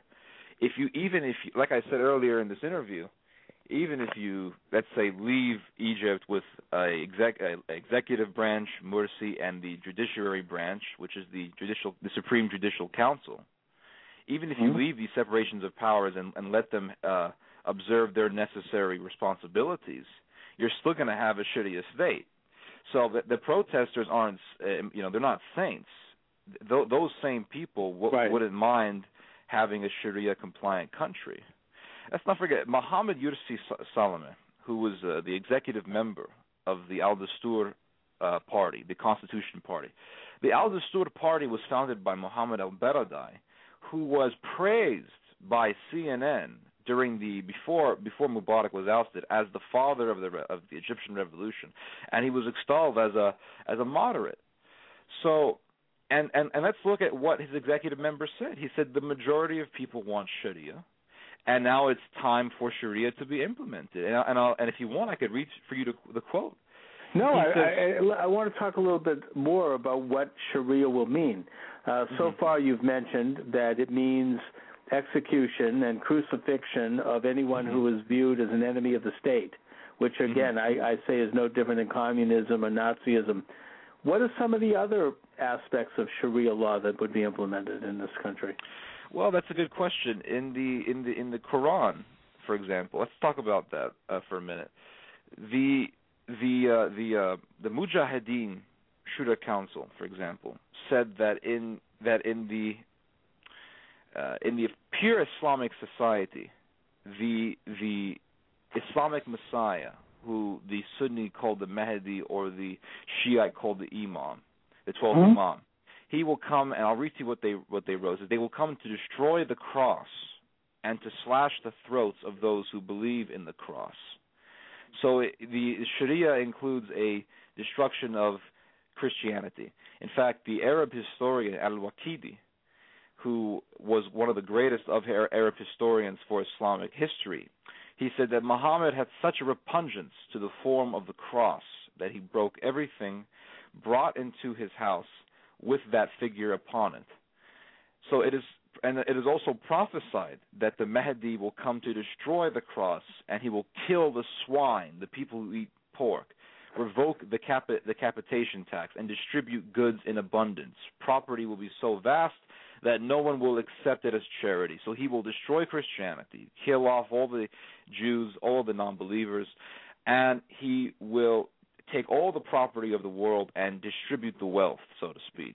Huh. So it's really the ultimate goal for Sharia is to establish a socialistic state in which there's no private property and there's no Christianity. So I think you're absolutely right in paralleling it with Lenin's Russia. That's right, and I think that in a sense, I've written on this topic, and I'm actually working on a book myself, that there's a lot of parallels between the growth of radical Islam, or a very radicalized understanding of the Quran, and the development of the communist movement, and that's literal. I mean, a lot of these guys were trained in Moscow. I point out that, for example, the people that were around the Ayatollah Khomeini, they were trained in schools in Moscow. I mean, this is they were communists dressed in Islamic garb, and they were I think what the communists did, and to a degree what the Nazis did, was that they isolated certain aspects of the Quran and they threw out the rest of it, and they magnified those because those resonated with the communist ideology. And they said, I mean, am I wrong to think, Ted, that the radical Islamic movement today, what you call the Salafists, whatever, the Muslim Brotherhood, that's not exactly the same as traditional Islam. I mean, there's something about it that has a rather modern and, quite frankly, communistic element to it, that it was manufactured in modern times. I mean, I don't think that, for example, the Ottoman Empire was this radical. Well, that's a good question. I believe that true Islam, traditional Islam, as you refer to it as, I think traditionally it is very socialistic, because in Sahih Muslim, for example, in the Hadith, Muhammad said that the Ummah is like one huge human body. If the eye has pain, then the rest of the body comes and destroys that pain. So Muhammad wanted to have a collectivist society. So collectivism, forget about Marxism, just talking about just in regards to Islam, collectivism is inherited in the Islamic ideology. Sure. The idea of, and you said that the Ottoman Turks weren't this radical. Well, if you look at the Armenian genocide, I'll have to disagree with you there. Even Ataturk, as they say, he was such a moderate, and he was so pro-Western. Ataturk himself, after the Armenian genocide, said that we have now destroyed our enemy, the Christians. So they were very radical in those days. My grandfather lived under the Ottomans, and he told me how cruel and how barbaric they were, how destructive they were.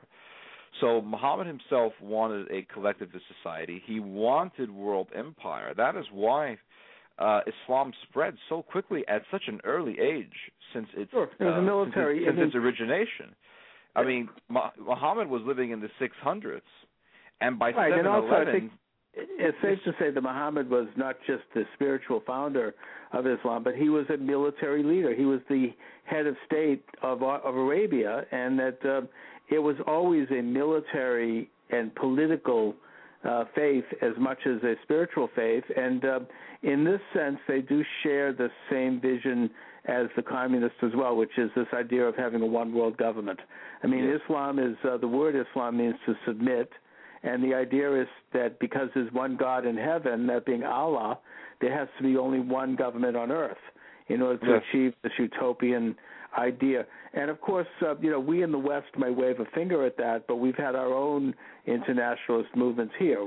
Besides communism and Nazism, I think you could say that the British and the French colonists were involved with world conquest in the 19th century. So it's a darker side of human nature, this idea of conquering the world and creating a one government. Now, as far as the Ottomans go, the only thing I might quibble with you a little bit on that is that the Armenian atrocity was carried out by the three pashas, and that they were, the young Turks. I mean, they were modernizers. They were influenced, I think, by socialism. They were not traditional Muslims. They were not part of the Tanzimat movement, which was more of a traditional Islamic movement led by the Caliph. I mean, when they were ruling Turkey in World War I, the Caliph had only become a figurehead, and that they were radical secularists. They were as anti-Muslim as they were anti-Christian. And that, and same thing for Ataturk. I mean, he was anti-Muslim and anti-Christian, and I think that what they did was they created a secular state. Now, I saw an article by you recently that I actually wanted to ask you about in this sense, that you said that you feel that Turkey may be trying to intervene and inject itself into the instability in Syria with this idea of resurrecting the Ottoman Empire, or at least the Turkish Empire. And I think that one of the mistakes that was made, in my opinion, by Ataturk in 1924 was when he abolished the caliphate, and he basically sent the caliph packing. I think he moved to France. Mm-hmm. And, in a sense, the caliph of Turkey had a moderating influence on Islam. It was sort of like the influence of the Pope on Catholicism, in that he was able to make Islamic rulings. He was able to, he had like an Islamic group of judges, and they were able to, I guess you might say, even modernize Islam and homogenize it to modern times. And without that, you don't have anyone like that in Islam now. There's no leader. So you have people like bin Laden stepping in, and and others who are claiming to speak in lieu of a caliph. Mm-hmm. What say you, Ted? Well, I believe that it was good that he got rid of the caliphate. And I know the story you're talking about. He did send him packing. I saw the black and white footage of it. But I disagree with you, because Ataturk really he was neutered by the Western forces. The Armenian genocide, he supported that genocide, and Ataturk himself, you're right, he was part of the Young Turks, but he himself believed that he needed to get rid of the French occupiers, and the French, in fact, helped a lot of the Armenians in Turkey migrate to France as refugees. Right, and it prevented the Armenians from further being massacred. So I don't see Ataturk at all as a moderate individual, regardless of whether or not he believed in certain Western ideas. I don't see that as a moderate at all. And the fact that the caliphate wanted to establish world empire, but the fact that the caliphate wanted to establish world empire. The fact that the Ottoman Empire wanted to establish a universal empire, that tells me that they're not moderates at all. They want to take over the world. And you mentioned the French in the 19th century, Napoleon. Mm. Well, I wouldn't consider Napoleon a moderate individual either. He wanted to take over all of the world as well. So I don't blame you for criticizing Napoleon. So we should always be fair and give what is deserved. The Ottoman Empire inflicted some of the most atrocious massacres and oppressions that we could read about. Look at the punishment of the Hazuk, for example, in which they would take a gigantic stick and place it into the anus of the victim and push it all the way up to his neck and let him hang there for days in as a way of torture and as a way of execution. I mean, it wasn't Mr. Gentle, moderation. So I'm not saying they were nice guys, but I think I'm not saying you were, but I'm just bringing further clarification. But the idea of a caliphate, in my opinion, is actually quite dangerous, because the last thing you want is for the Muslim world to unite as one. The caliphate will unite the Muslim world, and it will actually compel every Muslim to surpass his prejudices against other sects. So, for example, the Sunni will no longer hate the Shiite. He will unite with the Shiite to be under the caliphate. Right. So I would rather have, for example, Iran hate the Saudis and them have them kill each other than for them to unite against the Western world. A caliphate will make that happen. The caliphate will make the Shiite and the Sunni unite. And like I said, in the Islamic theology, in the Islamic scriptures, the caliphate, when he comes, the ultimate caliphate, that is, the Messiah, and I do believe an Islamic Messiah will come. When he does come, all the Muslims will unite on his side. And once that happens, this caliphate will be such a tyrant that he will want to destroy Christianity. And I mean not just in the Middle East, but I'm talking about in the other Western countries. He will be bent on universal empire.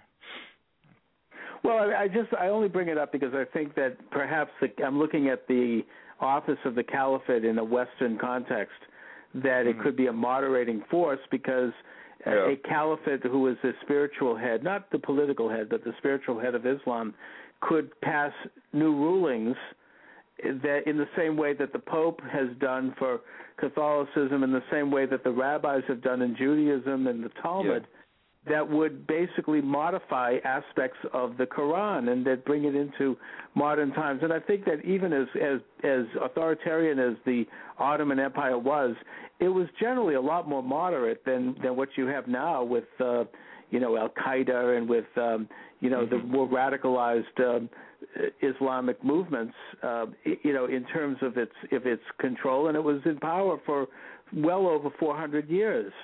So, I mean, I think that I guess that I would not think that it would be a bad development to have a unifying figure in Islam, as long as it's not one that's calling for jihad. And if they want to call for jihad, then we should meet them in the field of battle. I mean, the Western world will have to, gird its loins and sally forth, and be done with it. I don't think that, look at the Soviet Union wanted to conquer the world too, but they were met in the field of battle in the Cold War by the Western powers who encircled them. It was called containment.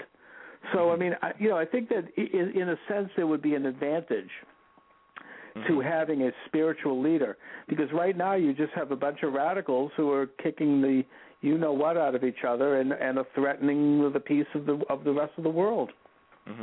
But a caliphate will make that even worse, because it will become a unified empire and a much more organized empire. You can't have I mean, I understand what you're saying in the Western context, but you can't have a man who wants to, let's say, unite both Shiite, Sunni, Druze, and Alawite, and then be a moderate, because the Muslim world doesn't work that way. The idea of compliance, for example, in the Islamic world, it does not exist. So you can't expect a man to rise up. Now, a good example is the Egyptian elections after Mubarak resigned. You had al-Baradei and you had Morsi, and you had other candidates. Well, who won? The person that won was Morsi. Morsi was much more Islamic than al-Baradei. Al-Baradei was more moderate. At least he tried to portray himself as more of a moderate.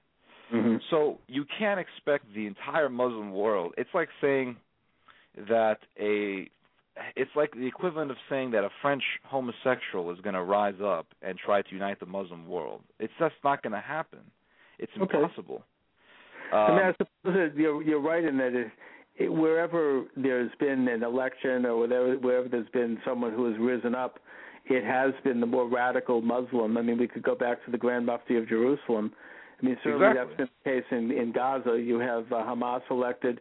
I don't think there's any reason to assume that if the West Bank became a sovereign state, that they wouldn't also elect a radical Islamist government eventually.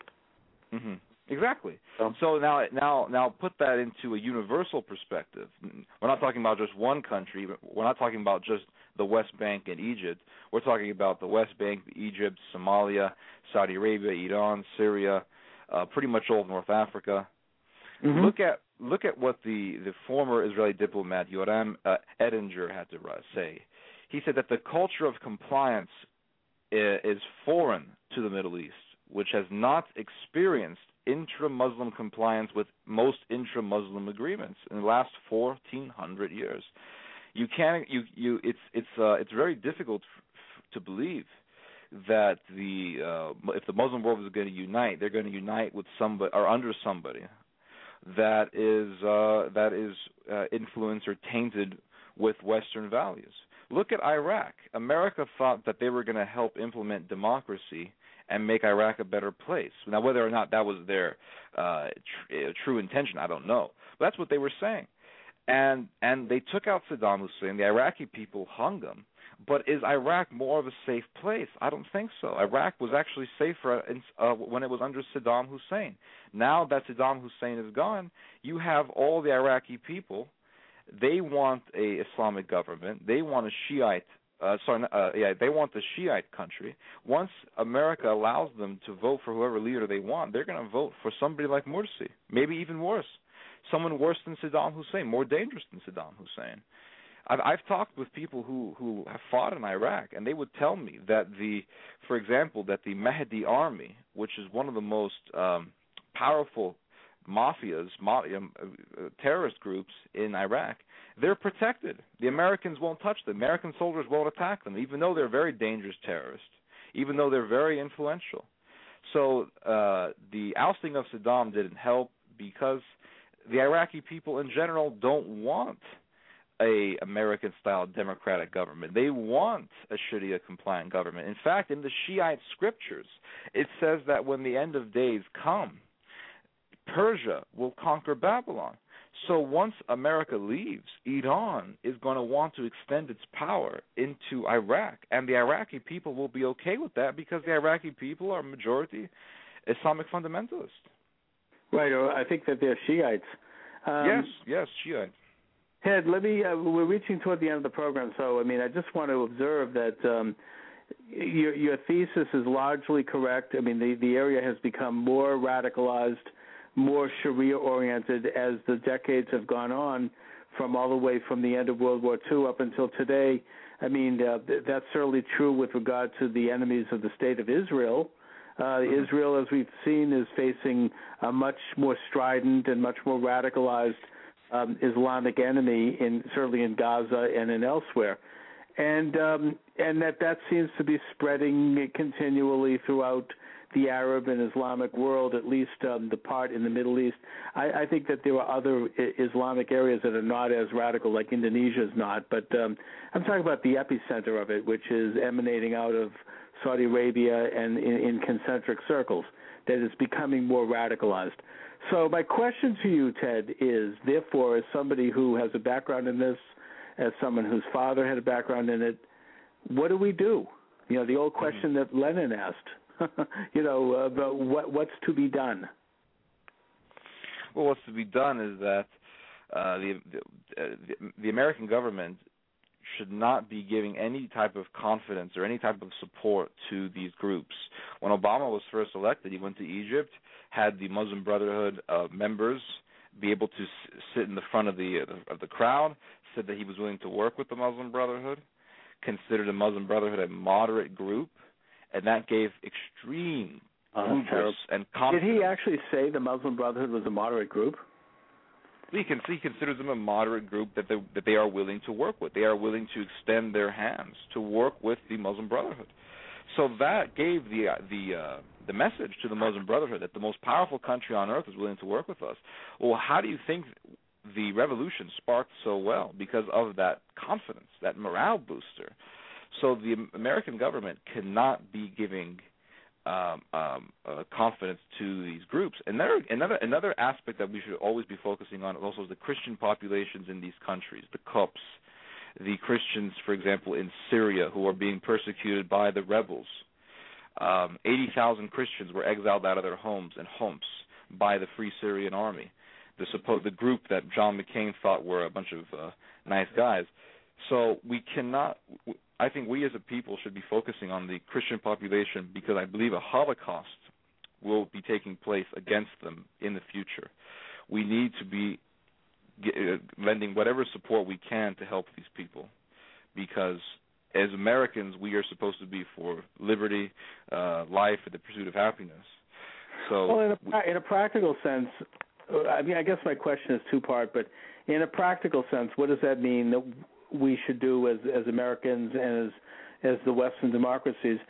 And also, conversely, is there a future for Islam in the world? Is there a way for Islam to ever become a more moderate and more, frankly, Westernized and Christianized faith, to be quite honest?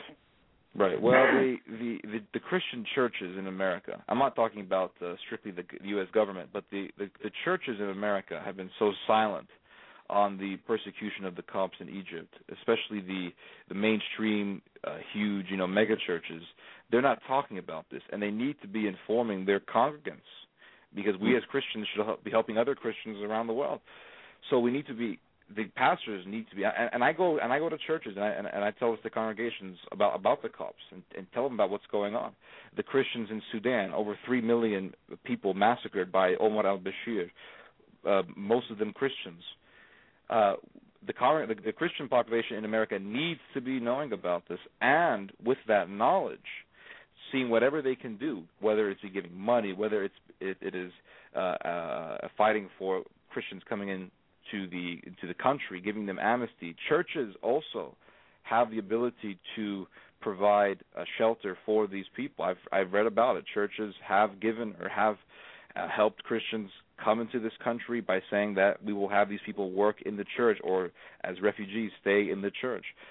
So we need to focus on that as well. So I think we should expect the Holocaust to happen. I mean, look at what happened during the Holocaust in Nazi Germany.